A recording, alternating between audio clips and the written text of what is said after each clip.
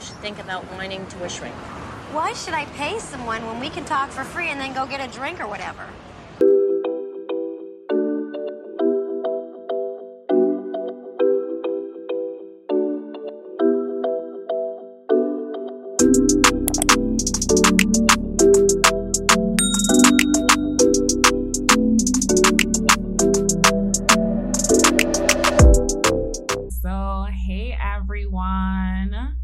We are back with another episode of Adulthood Loading. I'm Marissa.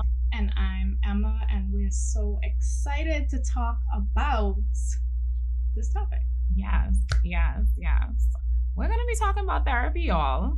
And just getting into the nitty gritty, you know, the things that kind of hold people back, how to overcome those things. So make sure you stick with us. We had our first Instagram live this week. Yeah, we did. It was exciting. It was. I think so. You know, the topic was with mental health, a serious one, and it was definitely a needed one. And we were so happy about the turnout and how many people really just wanted to hear about the warning signs of suicide and what they can do if there's someone who is experiencing suicidal thoughts, or if they have a loved one who is experiencing the same. And, you know, it just helps us to feel less helpless when we know more about what someone's going through and like what we can do to help.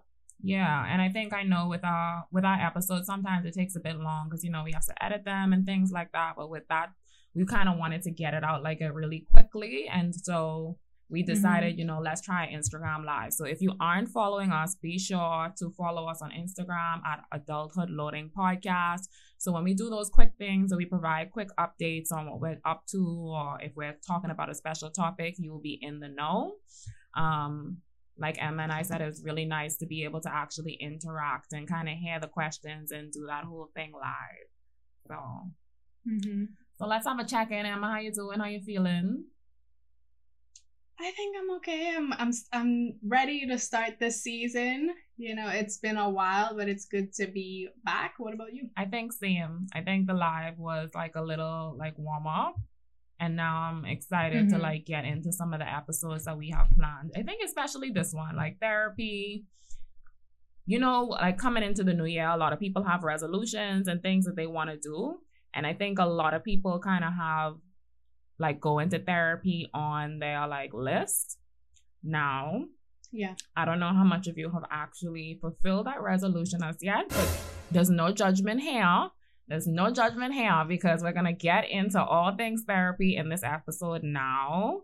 And I think it's going to help you. So whether you have started the process, whether you haven't and you're just thinking about it, just given all the uncertainty and the rapid changing and like protocols, this pandemic, every week it's another variant. Don't say that. You know, and then life happening all through that as well.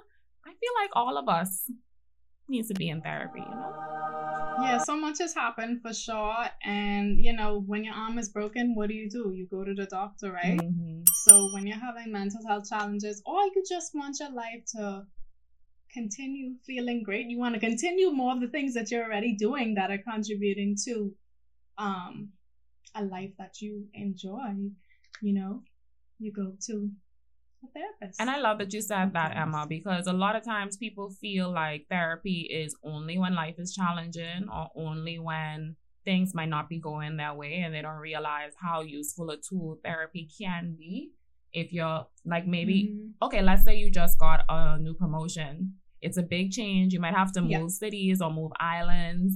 And, you know, therapy could kind of help you work through that, you know, and I think it kind of goes back to like the stigma that exists around mental health and around therapy that kind of acts as a deterrent, right? Because when we think about some of the things that can hold someone back, maybe they might be embarrassed because even though they see it as a tool to better themselves or to work through a process, you know, if I tell my friend I'm going to therapy, they're going to think something's wrong with me. Or even if you suggest to someone, hey, have you thought of therapy?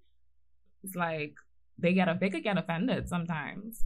it definitely comes from the stigma, because they might be thinking like, oh, you think I'm crazy? Oh, you think I need, something's wrong with me, I'm weak, so I need therapy. When it's like, this is just a very helpful tool. And like we mentioned, it could be that you want to enhance your life. But even if it's a situation where you're really struggling right now, I applaud you, because you are reaching out for help. Yeah. And that's not always a very easy thing to do.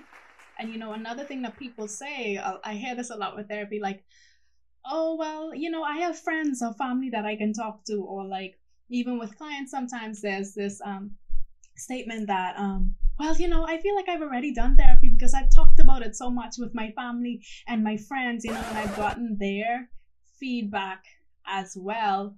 When, you know, your family and friends, they have great intentions. They may have great intentions. And the thing is, even with those intentions, sometimes they're biased.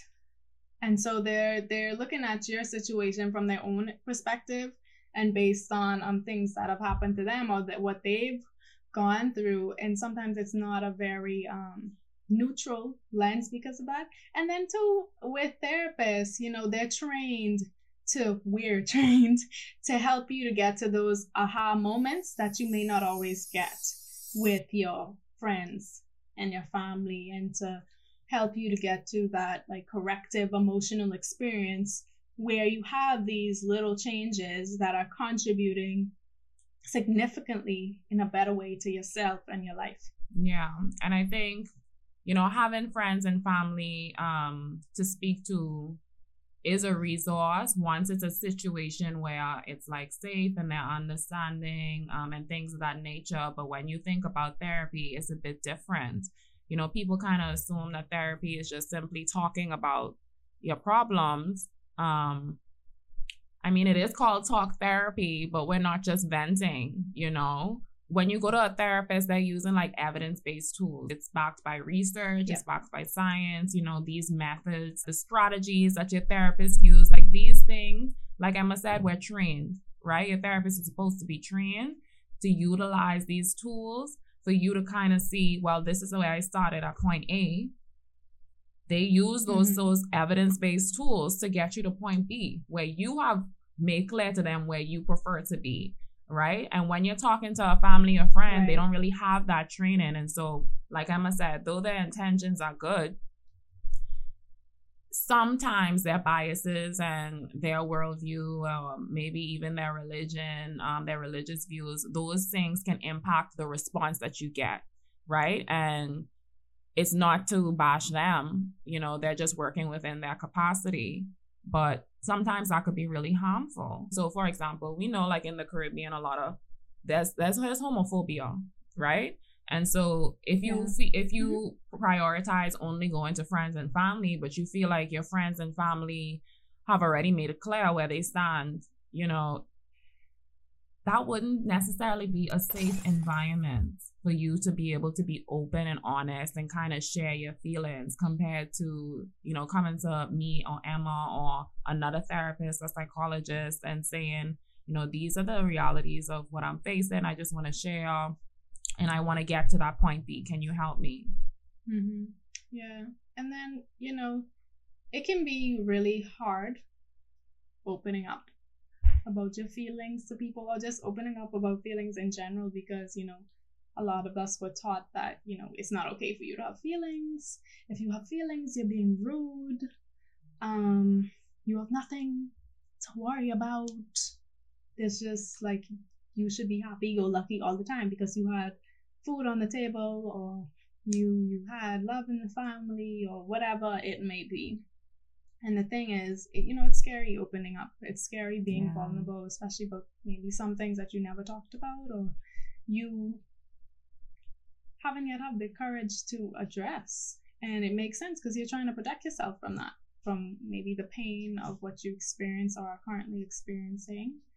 And, you know, sometimes you even have these family and cultural norms that, you know, you got to keep everything private, keep that in the family, and, you know, you could handle it on your own. You don't let strangers in on family secrets. But this can be really harmful. It can be harmful to you, the other members of the family. And, therapy can help with so many things, and helping you to slowly work through these feelings and work through why, it's helpful to talk about these things that we've been taught to keep secret, or to get help for them as well. Yeah, so true. And I think even as you were talking, it made me think, there's a difference between privacy and secrecy, right? Because I know a lot of times people just say, oh, the family just wants to keep things private, or don't be talking our business out on the streets and things like that. And it's just like, if something harmful is going on, who is really being protected in this situation? Because how holding that in, not being able to share, not being able to talk about it, and then people downplaying it too, like, oh well, I put a roof over your head, so why are you depressed, or why are you saying that you're depressed when I gave you everything? That isn't the most or that happened so long ago. Why are you bringing that up now? It's like, yeah, it happened long ago, but it still hurts. I still feel the impacts from it. And that's a very relevant and significant feeling. And having that validation is something that you could definitely expect when you engage in therapy. And I think in addition to like what you shared just now, Emma, I've also heard people kind of say, well, I don't have time for that right now. Right? And I think... And I know, like, even when I have things that I really, really need to do, sometimes I say I don't have time for it. But we make time for the things that we prioritize.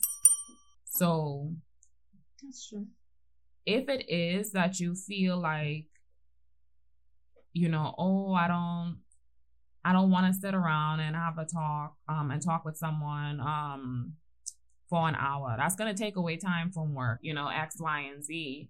But the thing is to kind of see it as an investment. It's just as important for you to be in the right frame of mind and in the right space to be at work, to engage with your kids, to be there for your family and friends, things like that. And so I think between that and also, I guess maybe like not like a sense of urgency. Because, for example, if I twisted my arm and I felt that physical pain, sometimes it'll get me to the doctor quicker than if maybe I feel like if I feel like I'm stressed out, I know that it's easy to you have that tendency to kind of feel like you could push through. And what I was thinking about, like reflecting on it when we was like doing this episode, is that when it comes to our mental health, a lot of times we feel like we could push through. We feel like that kind of fog and that those challenges is like the norm. We don't realize, like, some people be waking up, it's a great day. They have all this energy, they're in the vibe, they're settled, they're present, they got their morning routine. And like, some people are out there living that life. And so what we've become so accustomed to feeling in terms of being stressed, bogged down, tired, like, because we equate it with the normal, and it doesn't have that like sharp pain of like, our physical, compared to our physical health, a lot of times people feel like they could push past it and it's not as pressing, it's not as urgent. So I could do that later. I don't really need to make time for it. But like we've been preaching, when you're not right here, you're going to feel it elsewhere. So you need to make the time. True. And then, like, you don't have to wait until things are so terrible that you cannot function. Like, I know it's scary, reaching out for help. And maybe as it becomes worse, it can become scarier, because maybe you might be thinking, I should have just, I should have just started sooner, then I wouldn't be in this situation. It's okay. You can start now. You can start in a week. You can start, like, I know we're past the New Year's and everything, and that's where everybody wants to start things, but you don't need to wait until January to start something that is good for you. And you don't need a holiday to tell you, like, okay, now's the time. You can decide at any point, and you're not late. You're not, you haven't waited too late, and there's no hope. There's always hope. And there is help as well for you. Because I know I had big plans for January, and life just had other plans for me. For us too, with the podcast, we were like, yeah, we're gonna start back. It's gonna start back strong. And I think each of us kind of had to just be like, we could just start back in February, and that's okay. It doesn't need to be January. And if February kind of went left too, we still could have started back in March. So I definitely love that, Emma. Like, we don't need to start like at the beginning of the month, or let me just handle these other things first. It doesn't always have to be like that. And I know what also can take time too is even finding a therapist. So let's say you decided to make the time. Let's say you make the time, you make it a priority. The reality is, in the Caribbean, our mental health resources aren't quite up. They ain't up to par in terms of it being super easy to find people. And then I think because our population is so small too, it's also finding someone that you feel comfortable going to that you don't know. Like, it's not your auntie, sister, cousin, and having that having that piece, like, sense of mind, like, okay, what I say to you is gonna be like confidential.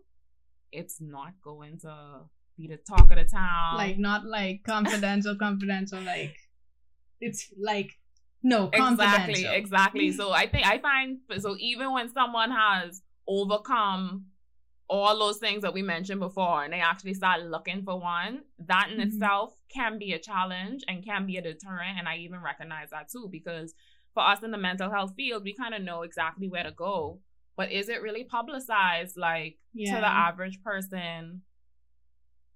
Yeah, what to do, who to go to, who to ask. And that could be really frustrating. Like, after you say someone build up that courage and say, all right, I'm ready, it's almost like, so now what? Another factor is, not being able to afford it. So that is a major deterrent too sometimes. And sometimes we're thinking like, well, I have all these other bills. How am I supposed to afford this? And I want to go consistently. And then I think that could also lead sometimes to people trying to like rush therapy. But sometimes, especially with trauma, it's so important to move at a slow pace so you don't overwhelm yourself and overwhelm your nervous system. So you do it in a safe environment, and you just create this environment of safety for the client as well. Because remember, one of our number one ethical principles and ethical codes is to avoid harm. And so that's what we're constantly doing. But, not being able to afford it is a major, major thing. And so we will also give you some tips on what you can do. Yeah, I think just in terms of the afford thing, I think that's definitely one of the major hinders in terms of accessibility to therapy. Because like we've already outlined, like therapy has a lot of benefits. It's great, but it's almost like, what's the good of it if the average person can access it? And so I think if you are someone who is interested in therapy, you don't know where to look, you don't know where to even begin considering, you're unsure of your budget, you're unsure how much a therapist costs, I'd say the first thing that you need to do is probably reach out to your local psych association, because those are the ones who are going to kind of give you a sense of, okay, who provides this service? Where could I get it? What are the rates? And where could you find someone who is, for example, if they're working in the public healthcare system, it could either be free or really subsidized and more within your budget. If it is that you have insurance through your work or through school, because I know university students, sometimes they have insurance, then they might have their own services or persons in the private sector that they could access. So I'd always encourage a person to go to their psych association as like a really good starting point to figure out what options are available. And I know that we've been talking about like mostly like talk therapy and stuff like that, but that's not even the only option. in terms of types of therapy. Because, you know, Right. some people, they're not into the talking. But Mhm. then you have like art therapy, you know, you have different modalities. So Yeah. when you go to ask, try to figure out, well, what is available for someone based on my style or what it is that I need. Yeah. Yeah. And I think like another thing that can deter people from going to therapy too is, you know, they had a bad experience with the therapist. So now they're saying like, oh God, therapy doesn't work for me. Oh, this therapist was terrible. I felt like they didn't get me. I also felt like they didn't really know what they were doing, or vice versa, you know? And the thing is, I think that maybe sometimes people don't know this. Like, if you don't like your therapist or you don't feel comfortable with your therapist, because you cannot like your therapist and they're still doing a good job, and you recognize that, but like you don't have to keep them.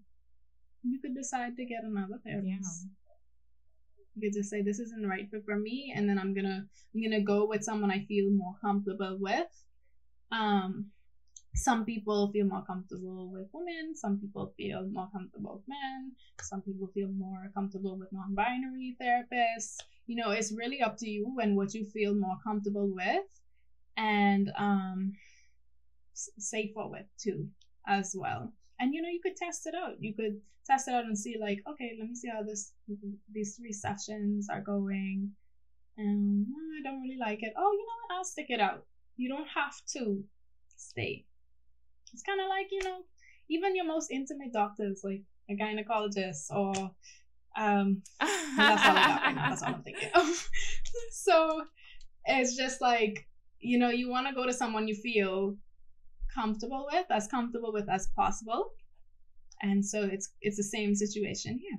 And you have the power to decide if you want to stay or you don't want to. At least with this therapist. And it's so while it's not a family or a friend, it's still a type of relationship too. And you know, sometimes relationships just don't work out, and that's okay. And I think even when we start to think about and discuss poor experiences, so let's say you did try therapy before and it wasn't what you anticipated, you still got information from that and you still benefited from that, because it's kind of telling you now, well, I know I want someone who's a little bit younger, or I want someone who's a bit older. I want someone who maybe it's a different time span. Maybe I prefer something in person versus virtual. It's still giving you information. And so don't feel as if something is wrong with you or like it just won't work. I think it's just, like Emma says, finding the right fit and kind of taking the information or whatever lessons that you've learned from that experience to find a new therapist. And I think what also goes with that is kind of figuring out what it is that you would want more of too, because I know for a lot of people therapy is like a new experience, and the only thing you have to compare it to is like your relationship with your friends and family. So I think even if you try and it's not quite what you anticipated, you still could say, well, make that little list of what I want more of and kind of keep that in mind when you do go and you shop around the therapist. Because I know Emma mentioned, you know, when you're dealing with like an intimate doctor, so like a gynecologist, I know the average person kind of like ask around too. Like, well, who do you go to? Or even like for dentists or even just a GP.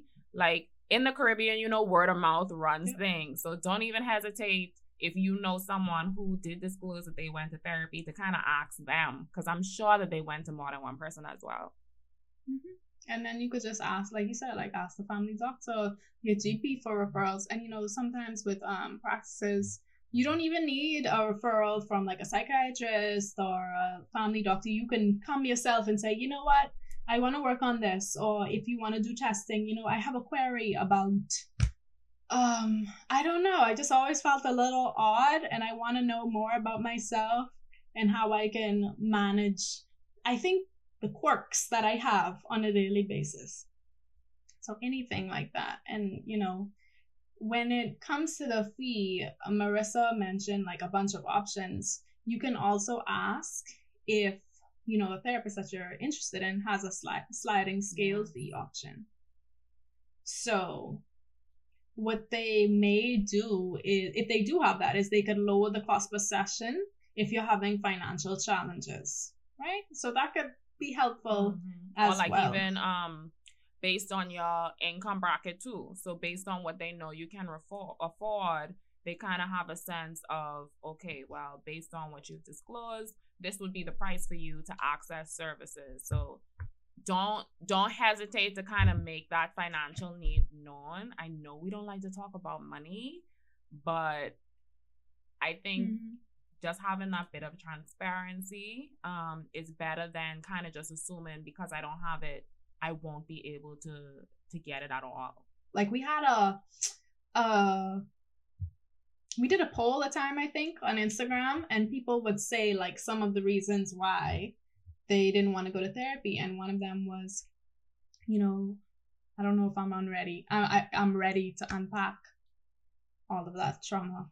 Like, what if it's just, so much, it's just too overwhelming. And, when we've been numbing feelings for so long, when we start to feel them, it can become overwhelming. And that's why it's so helpful when we can do that in a safe place with someone who is trained to do that with you, like a therapist. And, it can be scary. And it can be beneficial at the same time. And so that's why that like slow pace is so important, especially when unpacking trauma, just making sure you feel as safe as possible, you're not re-traumatized. And, it's scary now and it's beneficial later and in the moment, because as much as we think sometimes like, oh no, I'm pushing it down so it's not impacting my life, it likely is. It's likely impacting your relationships, it's likely impacting your work, your home life, your maybe even a lot of your behaviors and even the way you think about others and yourself. So therapy in that way can illuminate a lot of things for the better. Yeah, and I think to add to Emma's point, once you kind of identified what it is that you'd want to pursue, that you'd kind of want to be the focus of your therapy, like to unpack with your therapist, especially when you're thinking about like trauma or if you are someone like with a diagnosis, I think it's important to even just think about that type of training that your therapist would have had to have. So interacting with people and some of the questions that I even get, a lot of people don't really understand the differences in training between a psychologist, a counselor, a therapist, things like that, because we kind of just use the terms in an interchangeable way. Yeah, so I think for them it's kind of challenging to kind of figure out like, okay, well, if it's all the same thing, then it doesn't really matter, the training. But the thing about training is, if it is that you want to pursue therapy to kind of unpack your trauma, you'd need to make sure that whoever it is has some type of like evidence-based training to kind of handle that and in trauma, right? Because we as therapists, psychologists, counselors, we know that our whole thing is to do no harm, and we're not to be operating outside of our scope of our training and our expertise and things of that nature. And so when you do engage with your psych association, or when you do like ask a GP or your family network, if it is someone that who has went to therapy before, about the person, get a sense of what their training entailed, because a lot of even the programs kind of overlap and touch on some of the same topics. So you can't really assume that just because someone has a title that they're well versed in this. And sometimes whether it's on their website or their Instagram page, because psychologists, therapists, they have Instagram pages or social media pages, kind of look and see what they say. Yes, like us. I'm telling y'all need to follow us on Instagram. They kind of highlight what it is that they specialize in, you know, which groups, which mental health challenges, things like that. Because if it is that I think before we were talking about like not everyone goes for trauma or a clinical diagnosis. Some people go to kind of work through a major life adjustment. True. So sometimes you have like life coaches, or I forgot the other one, but there's just so many different professionals within the mental health field. It's just a matter of figuring out what's the ideal. Emma and I have put together some tools as well to kind of help you think through, because I know it's a lot and we're not all audio learners, so I hope no one was trying to scribble down all the notes, because we have a checklist. We have resources for you that we're going to share. So please, y'all, make sure y'all follow our Instagram page, Adulthood Loading Podcast, because that's where we're going to drop a checklist about what are some of the things that you should consider before starting therapy, during the process of looking at therapists, and also when you do finally connect with a therapist. And for those of you who, you know, maybe the finances are just not allowing it right now. Yes, it's the goal in mind to eventually get the therapy, but just the financial constraints are not allowing it.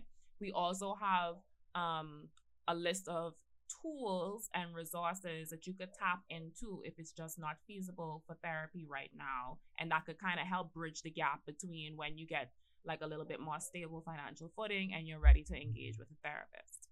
Thank you all so much for listening. You know, the reality is that, you know, starting therapy can be scary, and even more so when we don't feel ready. So it's easy to think of a whole scroll of reasons why, you know, I shouldn't go. And it can also be stressful when there's so many hurdles to cross over just to get the help that you need. And that in itself can be, you know, annoying, scary, saddening, frustrating. And it can even leave us feeling helpless sometimes. The thing is, you know, therapy can be transformative. Transformative. I thought maybe it was just an accent thing. Even when you're ready. No. Yeah. Therapy can be transformative, especially when you're ready to put in what you're ready to get out of it. Okay? So if that's you, and you're ready, or you're thinking about getting ready, we have some tools for you, and we have some tools that you might want to share.